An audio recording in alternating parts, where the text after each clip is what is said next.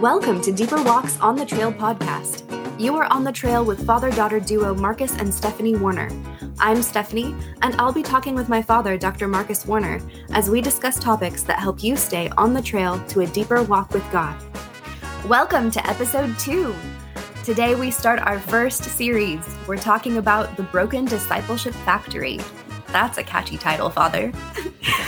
Yes, it is. I mean, who doesn't want to talk about broken things? But explain this image of a discipleship factory. What certainly. is it? Yeah, no, really. When I was in seminary, I was doing my doctoral ministry work. We call them D-Mins. You got to be careful how you say that because you tell people I got a D-Min degree. But I have a doctoral ministry degree at Trinity, and one of our visiting professors was Bill Hull, who wrote a series of books on discipleship, the disciple-making pastor, disciple-making church, that whole series. And he was talking about this image of the church as a factory. What would its product be? And the idea was that, well, if a church was a factory, its product would be disciples that were called to make disciples. That's what the church is all about. So, if you think about it in engineering terms, and I've had a few different engineers on our board through the years, and I had asked, and they've all pointed out, it's like if the church really was a factory and its product really was disciples, they'd be calling in an engineer to take a look at what's broken in this factory that is producing the quality of the disciples that we're getting. It's like, what is broken here that is keeping us from getting the quality of disciple that we're after? And you stop thinking about it, the number one reason that most people don't like Christianity is they don't like the Christians. But it's also true that the number one reason people get interested in Christianity is that they meet a really good Christian, somebody who's really authentic in their walk. So, it works both ways. And it's not like there's a guaranteed system that's always going to produce wonderful results. But the reality is there is something that is not quite right about this system, something flawed. And in that sense, the church's discipleship factory needs to be re-engineered. And so that's what we're looking at here. What's broken in it and what exactly needs to be re-engineered. Yeah, I had a professor in undergrad whose mission was, he said, in the last days, Christians will be persecuted. I want to make sure we're persecuted for the right reasons. Yeah. Yeah. Oh, man. So I'm just curious because I think there are a lot of different, I don't think everybody has the same definition in mind when we say disciple. So what does it look like to you? What does disciple mean? Right. A disciple is somebody who is growing in their connection to Jesus. And as a result of that, they're growing in their personal maturity. So the goal of discipleship process is to create mature Christians. And so one of the things we're going to look at is, what does it mean to be an infant? What's it mean to be a child? What's it mean to be an adult, a parent, and an elder as a Christian? And what does the church need to do in order to help people move from infant to child to adult to parent to elder so that we are routinely and consistently moving people along this spiritual development track? And that's what we're after here. So when we talk about disciples, we're talking about mature disciples. If you want a simple definition of a mature disciple, it's somebody who lives with the fruit of the Spirit, right? Love, joy, peace, patience, all the rest, self-control. And those things exemplify mature behavior. So we believe spiritual maturity will always create emotional and relational maturity as well. So transformation is what I'm hearing, that disciples are transformed into the likeness of Christ, and part of this journey of transformation is this maturity. Right. Yeah. Cool. Yeah, no, discipleship is a process, and it is the goal of which is transformation, that we should be transformed into the likeness of Christ, which means we got to get to a model, right? You have to have a growth model, and that is which model you choose is going to determine what solutions that you have to offer. So if your model is skewed, if it is off in some ways, then the solutions for transformation that you offer to people are going to be skewed. So I'll give you an example from history. Like there was a model in medicine for years that had changed dramatically in the 1800s when they discovered germs and bacteria, and they discovered that disease could be transmitted by not washing your hands or washing your tools between surgery. In fact, the It used to be that today, let's put it sort of, today doctors tend to wear white, and they wear white because it communicates that everything here is sterile, right? That we have cleaned everything thoroughly, and we put a high premium on things being clean. Well, in the 1700s, 1800s, doctors wore black, right? Why? Because it hid the blood that was splattering all over them, right? And when these doctors who wore black were told, you need to take time to wash your hands and sterilize your equipment in between surgeries, they said that's stupid, right? Why did they think that was stupid? They said, we're wasting valuable time. We need to get immediately to the next person, right? Their life could, lives are on the line here. We don't have time for personal hygiene issues because their paradigm said germs and bacteria and things like that aren't important, right? They did not have a paradigm that recognized this is actually what we need to be focusing on. So there were people who literally killed way more people than they saved in the surgery room because they were not following these a model that took these unseen things like bacteria and germs into account. So you can kind of see some of the parallels, and that is in the Christian world, if our model doesn't take demons seriously, for example, and those really do exist, right? You're going to have some problems, right? If it doesn't take the Holy Spirit seriously, and he really is a factor in this, it's not going to work. So we got to make sure that our model is correct. And that's kind of the idea here, that the discipleship factor is broken because we've been working with a flawed model for so long. That makes sense. That'll preach. Yeah, hopefully. That's kind of the idea. We're, when first attempt to explain this happened because, Dr. Wilder reached out to me and said he wanted to write a book on four good ideas that neutralized Western Christianity. And he laid the whole thing out. And I'm like, why don't you just write this yourself? You've obviously already got this kind of figured out. He's like, I just prayed about it, felt like we should do this together. I'm like, fine, I'm happy to do anything with you. Yeah. And so we worked on this book and put it all together. In the process, I learned a lot of things and then hopefully helped make this message clear. But the book is called The Solution of Choice. And in a new book I've got coming out called A Deeper Walk starts, with some of these same premises here. And it's the idea that the discipleship machine factory got broken because the Enlightenment came in and skewed the model that we were using for making disciples. And so part of what we're going to do in the next several episodes here, is talk about how the Enlightenment changed not just the course of culture, but changed the way the church thought about what creates transformation. So we're going to start there as a way of figuring out what's broken here so that we'll have a clear idea of what needs to be fixed. Yeah, I'm excited for it. So in our outline here, I see you have an A, B, C, D, which isn't quite the acrostic you're known for, but right. Do you want to dig into that in this episode? Sure. Or? Yeah, let's go ahead and unpack that. The idea here is that we have been using a model I call traditional discipleship for about 500 years. And traditional discipleship was rooted in the Enlightenment, and it has a model that says truth plus choice plus power equals transformation. And that is believe right things, make choices based on those right things, and your life will change. And if you can't do it, then you need a power solution. That is, you've either got to get rid of powers that are blocking you from succeeding, or you've got to invite in Holy Spirit power. And so it's very common for people to believe that if they just have enough truth and they make the right choices, their life will come together. And that if that isn't working, that they must have a power issue. And so that's where we're going to be headed. So traditional discipleship grew out of that model.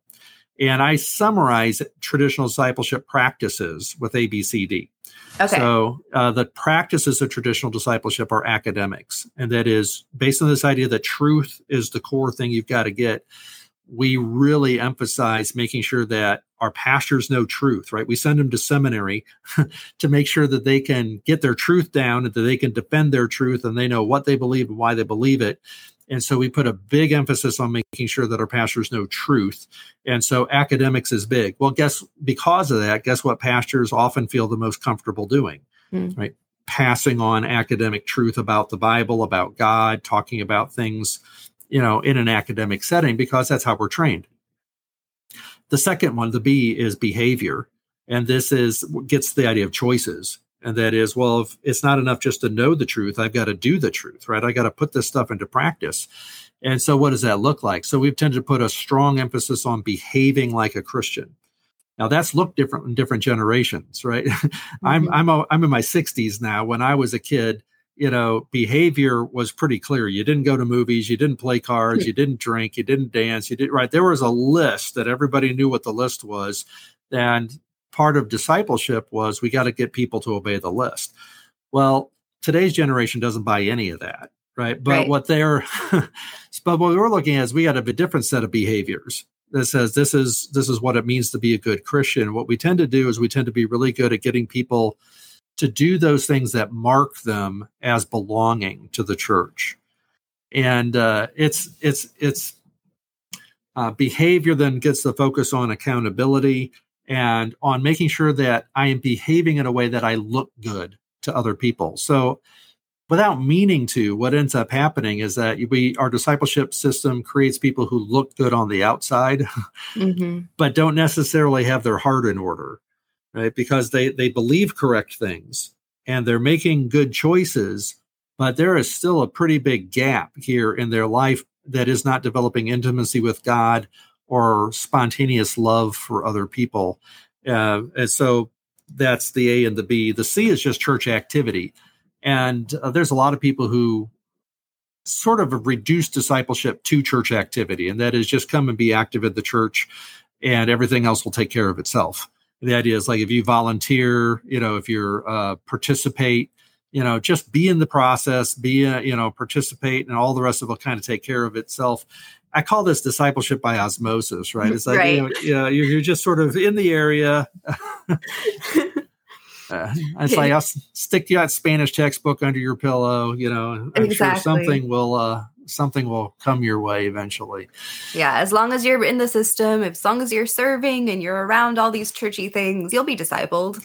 Right? Yeah, exactly. And so, and also it looks like that if you look at actual discipleship programs in churches, the two things they always include are evangelism and spiritual gifts. And why? And I think part of the reason for that evangelism is always so important is they want you to invite people to the church. And then when it comes to spiritual gifts, it's why? Because they need volunteers.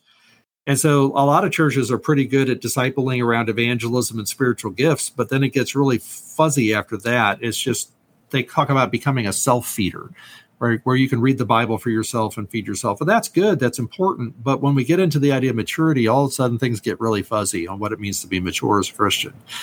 So that's part of the problem. Yeah. Well, and you can just see people enter the church, and then once they buy in and they start serving, and then if they serve for long enough, then they get asked to be, some sort of leadership position, and then they just like keep working up the ladder, and on the outside everything looks good, and sometimes on the inside it is good, but no, you're right. We're going to get to the heart. Yeah, and it's one of the things that contributes to the fact that so many Christian leaders struggle and fall, is that they've got these struggles going on inside and they don't know who to talk to about it. They don't know who to open up to. If you're not careful, traditional discipleship turns us into people more concerned with our image than with the reality of what's going on inside. Yeah. So let me get to the D real quick while I say that, and that is D is for discipline.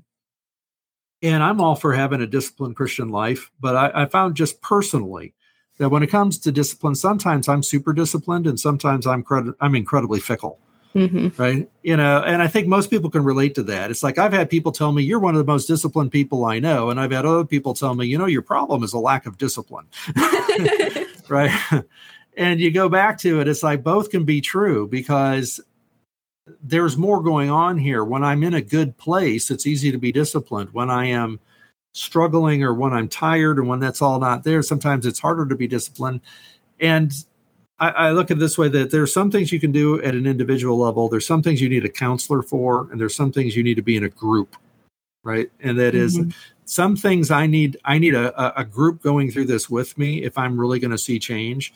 Sometimes I need a counselor who's going to help me get at the specific issue, so I even recognize what it is I'm supposed to be working on. Right. And then some of the stuff really is up to me.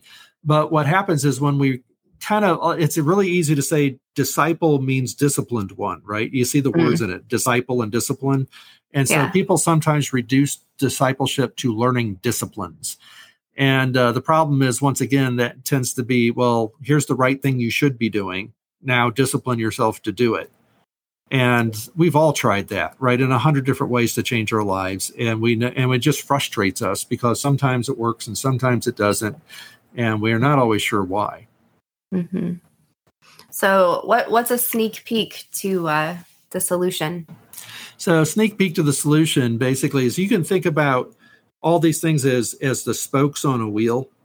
And that is that we need discipline. Yeah, we need good behavior. Yes, we need truth. Yes, we need all these things. But at the hub of this wheel needs to be intimacy with Christ himself.